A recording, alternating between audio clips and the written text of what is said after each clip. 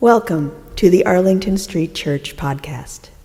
Founded in 1729, Arlington Street continues today as a gathering place for progressive people of faith in the greater Boston area and beyond. We are located at the corner of Arlington and Boylston Streets, across from the Public Garden in Boston, Massachusetts. Please visit ascboston.org for more information about this historic Unitarian Universalist congregation. Arlington Street Church, gathered in love and service for justice and peace. In 1960, lyricist and librettist Alan J. Lerner and composer Frederick Loewe brought us a slice of the King Arthur legend in their towering musical, Camelot. In the original Broadway production, halfway through Act One, Julie Andrews' unleashed Queen Guinevere sings "It's mad, it's gay," a libelous display, those dreary vows that everyone takes, everyone breaks, everyone makes divine mistakes. The lusty month of May. My high school chorus mounted a production of Camelot, and I remember the head of the music department, Mrs. Dorothy D. Domenico of blessed memory, instructing the singers, if you're going to make a mistake, make it a good one. By this, she meant for us not to hesitate on our entrances, even if we had no idea whether or not it was really time to come in, let alone what note we should be singing. Mrs. D hated half-heartedness. If you're going to make a mistake, make a joyful noise, make it divine.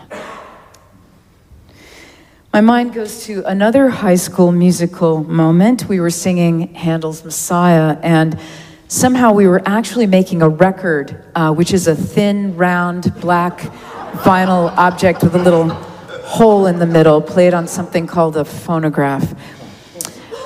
Our orchestra was dubiously blessed with a plethora of trumpet players, and because it was high school, each of them was given a solo. There are a lot of trumpet solos in the Hallelujah Chorus. One solo was assigned to a really great musician named Arthur. In rehearsals, Arthur played his solo like a pro. But on the evening of the big concert, something happened. I have no idea what, but suddenly the sound coming from the orchestra pit resembled, we were in farm country, I'll say resembled a cow in distress, perhaps in the final throes of giving birth. To our great credit, we all carried on.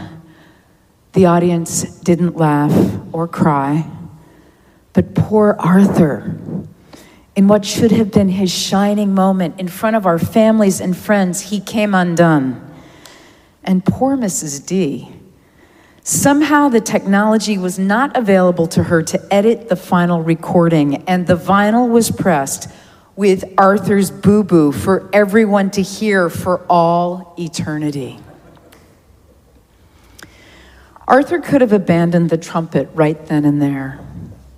He could have decided that he'd never listen to Handel's great oratorio again. But some mistakes are just mistakes. There's nothing instructive about them. Our job is not to make it worse, to clean it up as best we can and to move on. Arthur was admitted to Ohio State University and played in their marching band, which is a very big deal, and went on to a long, successful career as a professional musician. Maybe one more thing. Maybe he also found some compassion, not just for himself, but for the musicians with whom he worked over the years. That would make his mistake a divine mistake. Life is always messy and filled with boo-boos. The saddest outcome of any failure is to close our hearts, to harden our hearts and shut down, living with regret and all its attendant remorse and drama. best outcome of any failure is to keep our hearts open and keep the faith that there's a way forward, to call down the spirits of our ancestors, our teachers, the prophets, the gods, if you will, and carry on.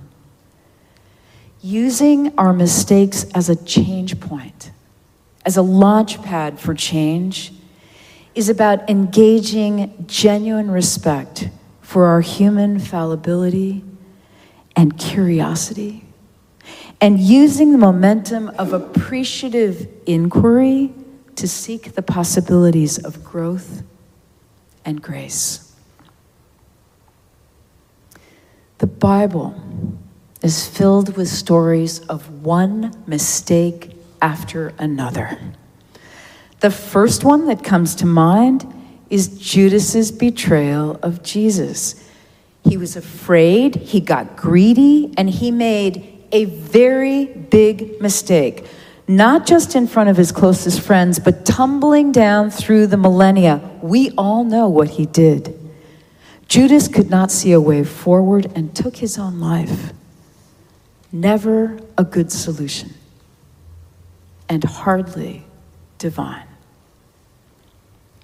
What if the story had ended differently, with Judas's awakening to his flawed thinking and behavior? What if he had repented and determined to proclaim the message of his beloved teacher? What if there were something more nuanced and instructive about what it means to try to right a wrong? A mistake becomes a divine mistake when we make it so. When we bless and release, and if there's anything instructive to be found in it, to hunt it down.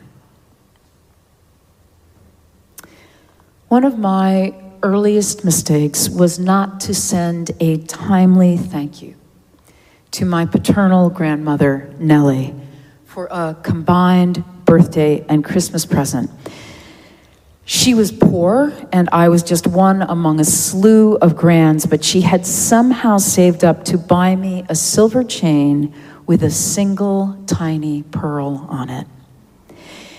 It was actually a necklace you were meant to add to, maybe one pearl for each special occasion until you had a whole string. I like to imagine she'd gotten the introductory price and they'd failed to lure her in. But being more boy than girl, I had no use for a pearl necklace. What I really wanted was a jackknife. Nevertheless, I sat down at the kitchen table and wrote a draft of a thank you letter and then put it away thinking I'd wear the necklace to church and tell her about it, but also demotivated by my lack of enthusiasm for her gift. That draft was still in the top drawer of my bureau when my auntie called to say that Nellie had died. I was too young to understand that when you're dead, you don't care whether or not your grandchild sent you a thank you. I felt terrible. And I left that draft in my drawer where I would have to see it. And I did see it every single day for many years, filling me with remorse, but also reminding me to make my mistake a divine mistake.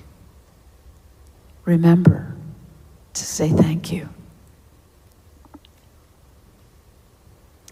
Guilt, remorse, shame, self-hatred, they all get in the way of learning from our mistakes. We freeze and all the chances for growth are over. The alternative is what Dr. Jon Kabat-Zinn means by what he calls full catastrophe living. Facing all of it, big messes and little, all our imperfections and shortcomings and failures, facing it and wading through it to some more productive, happier ending. On a whim, I Googled biggest mistakes in history. And I got 320 million responses. Want to take a guess? Here are just a few. Russia's 1867 sale of Alaska to the United States consistently makes the top 10. All those natural resources and strategic positioning right next to the US. Then there is the tragic 1912 sinking of the Titanic, which started with the fact, did you know this? There were no binoculars on the bridge or in the crow's nest. No one ever saw the iceberg until the mighty ship was on top of it. British record label Decca was looking to sign an up-and-coming band. On New Year's Eve of 1961, they auditioned to and decided to sign Brian Poole and the Tremolos. Coming in second place was a four-piece kit from Liverpool known as the Beatles. Then there's NASA's 1998 loss of a $125 million Mars climate orbiter. The Lockheed Martin spacecraft builders used English or US customary units of measurement, while NASA's engineering team used the metric season for their software. The orbiter is still out there somewhere, while the two software programs have yet to speak to one another. In 1989, Captain Joe Hazelwood crashed the Exxon Valdez into Prince William Sound, spilling some 760,000 barrels of oil into the waters of the Alaskan coastline. The cost in cleanup and repairs was $4.4 billion. Adjusted for inflation in today's dollars, that's nearly $10,202,000. And in the late 1990s, 12 publishing companies rejected J.K. Rowling's Harry Potter before Bloomsbury finally took a chance on her based on the advice of the company chairman's 8-year-old daughter, making Rowling richer than the Queen of England. How to transform mistakes into divine mistakes. The Noble Eightfold Path consists of 8 Buddhist practices leading to awakening and liberation. They are right view, right resolve, right speech, right conduct, right livelihood, right effort, right mindfulness, and right meditation. Sometimes these are just summarized as right action. Every good Buddhist teacher will tell you it's impossible to adhere perfectly to the path. We're constantly wandering off, suddenly stopping, looking around, and realizing we're lost, a little lost, or a lot lost. And if we're lucky, making our way back onto the path and onward. Right action is both about not doing stuff we shouldn't and doing stuff we should. It's also about cleaning up when we make a mess. Specifically, we are directed to take every opportunity to alleviate pain. My friend, Buddhist teacher Sylvia Boorstein writes, right action is a permanent call. If action is required and wholesome action can be taken, it needs to be taken. She describes being on a flight with a mother who is exasperated with her young son, absolutely fed up. She can't say a kind word to him, can't give him a break, and Sylvia sits in her seat, feeling all the feelings and frozen. When they all deplane and the mother and child disappear into the crowd, Sylvia is filled with remorse. Perhaps, she writes, because my flood of judgments ended, I knew what I could have done. I could have stopped at her seat, smiled, and said, it's very hard traveling alone with a child, isn't it?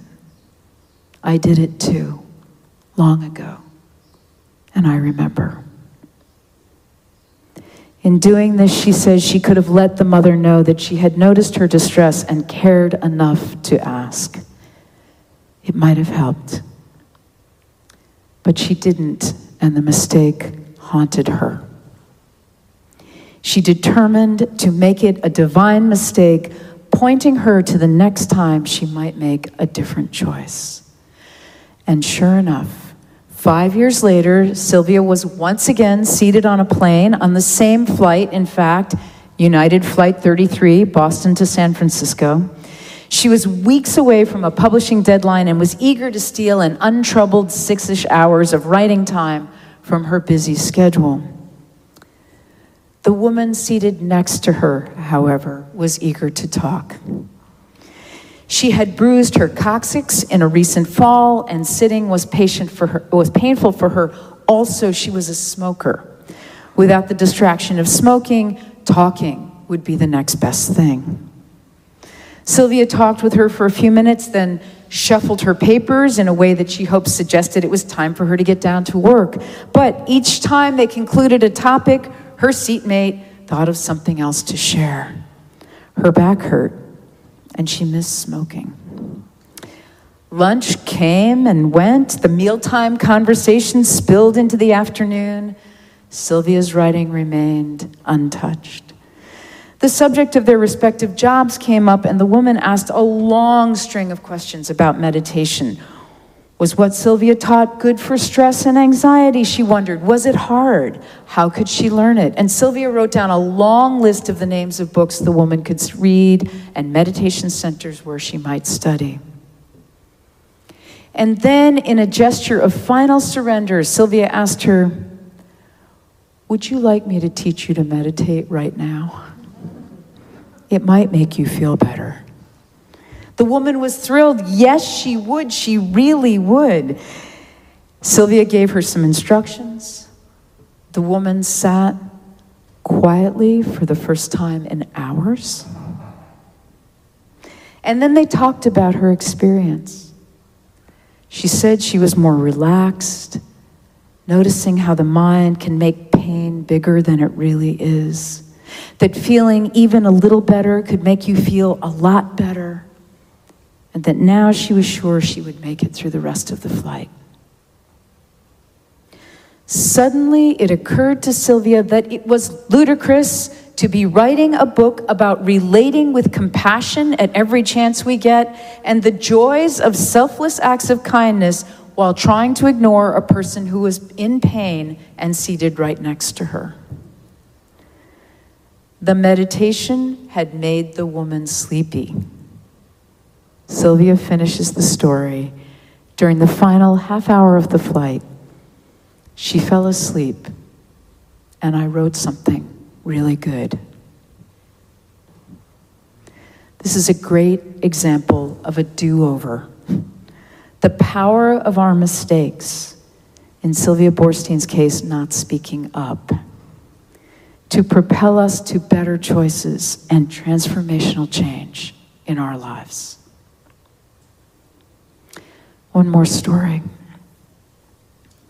In October of 2005, toward the end of the final meeting of the Alcoholics Anonymous Roundup in Provincetown, the gratitude meeting, a woman raised her hand. 3 years ago, she said her girlfriend was killed by a drunk driver. For 3 years, she had lived day in and day out with the rage and hatred and grief of that senseless tragedy. But over the weekend, she continued, the tiniest bit of light has pierced the darkness. Surrounded by sober people, all of whom had said and done things of which they were deeply ashamed, all of whom who were trying to remake their lives, she had begun to find it in herself to forgive the driver and imagine something other than this hell. And then she finished. I was the driver.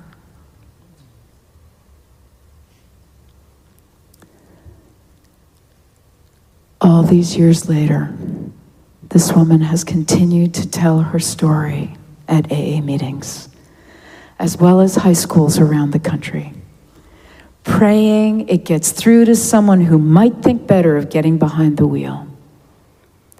She has done everything in her power to support others in recovering, taking calls at all hours of the day and night. The dull ache and sometimes sharp pain of having taken another life will never leave her.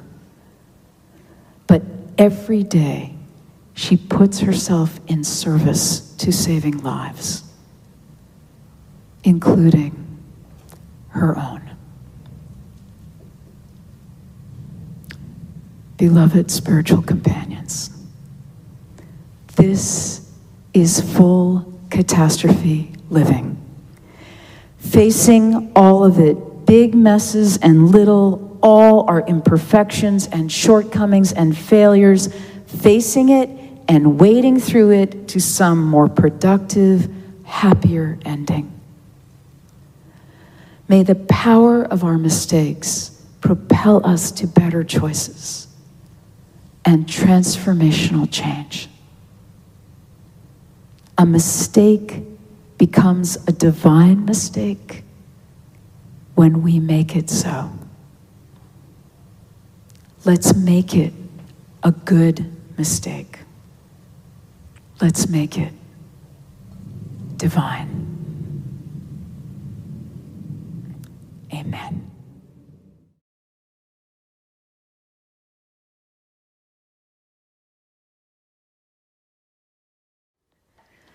And now for our benediction, I invite you to put your hands over your heart in Namaste. I bow to the divine in you. Adapted from the words of Mahatma Gandhi. We know the path. It is straight and narrow. It is like the edge of a sword. We rejoice to walk on it. When we slip, we weep. Though from our weakness we fail 1,000 times, we will not lose faith. Let us keep this faith, beloveds, and pass it on. The service begins when the service ends. Bless your hearts. I love you. Amen.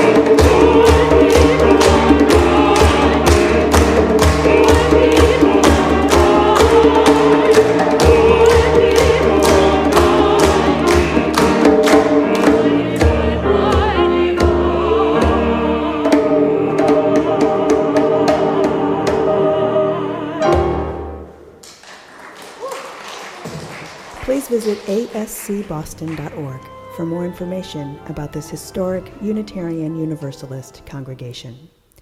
Arlington Street Church, gathered in love and service for justice and peace.